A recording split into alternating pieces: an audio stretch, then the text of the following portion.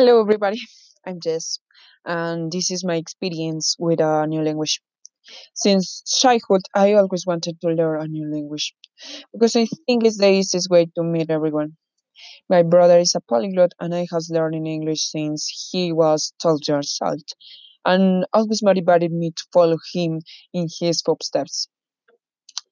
My dream has always been to travel all over the world, and although I traveled as a child in Latin America, I always wanted to travel in English speaking countries and even in the other languages. Today, I study management in sports at the Universidad Distrital. And since I started my career, I wanted to learn English before graduating. When I was in the second semester of my career, I started studying English at Daylut.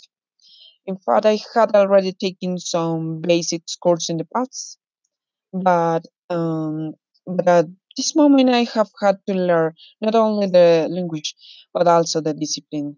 Because to learn a language, you have to make a greater effort than to be enrolled in a course. English is important to me. In fact, I want to learn more than three languages, and I'm sure that I will achieve it. I'm a passionate person to for the academic. And after finishing my professional career, I would like to do a academic exchange at the Universidad Autónoma de México. And the main requirement is to speak in English. So these days I have done everything possible to achieve it. I think the best way to speak in English is to think in English. At home, I have my computer and blackboard on which I write my weekly agenda. I always write it in English and try to find the vocabulary that I don't understand.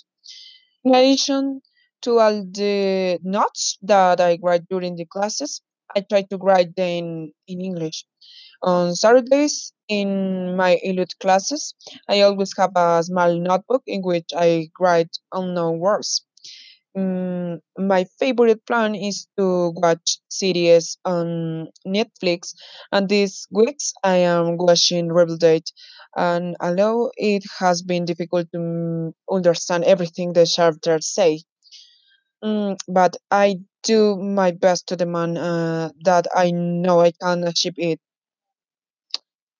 Right now, my brother is in Brazil, so when he calls me, we usually speak in English. He doesn't to me desperately. He always tries to demand me the most, and I think that is the most important thing. I belong to a research group of my university, and much of the scientific literature that I should look for is written in English, so it is a challenge not only personal but also work. My greatest passion is to travel, so I always think that some of the ways to know the world is to know their culture and learn their language. In this way, you not only go to the places but also carry them in your heart. My favorite place to learn English is located on 82nd Street in Bogota, called Vintage, and there are many foreigners with whom you can talk about their culture and come to learn their language.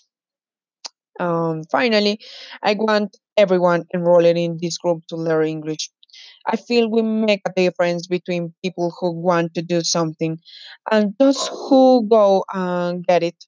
But as I say before, the key to learn is discipline.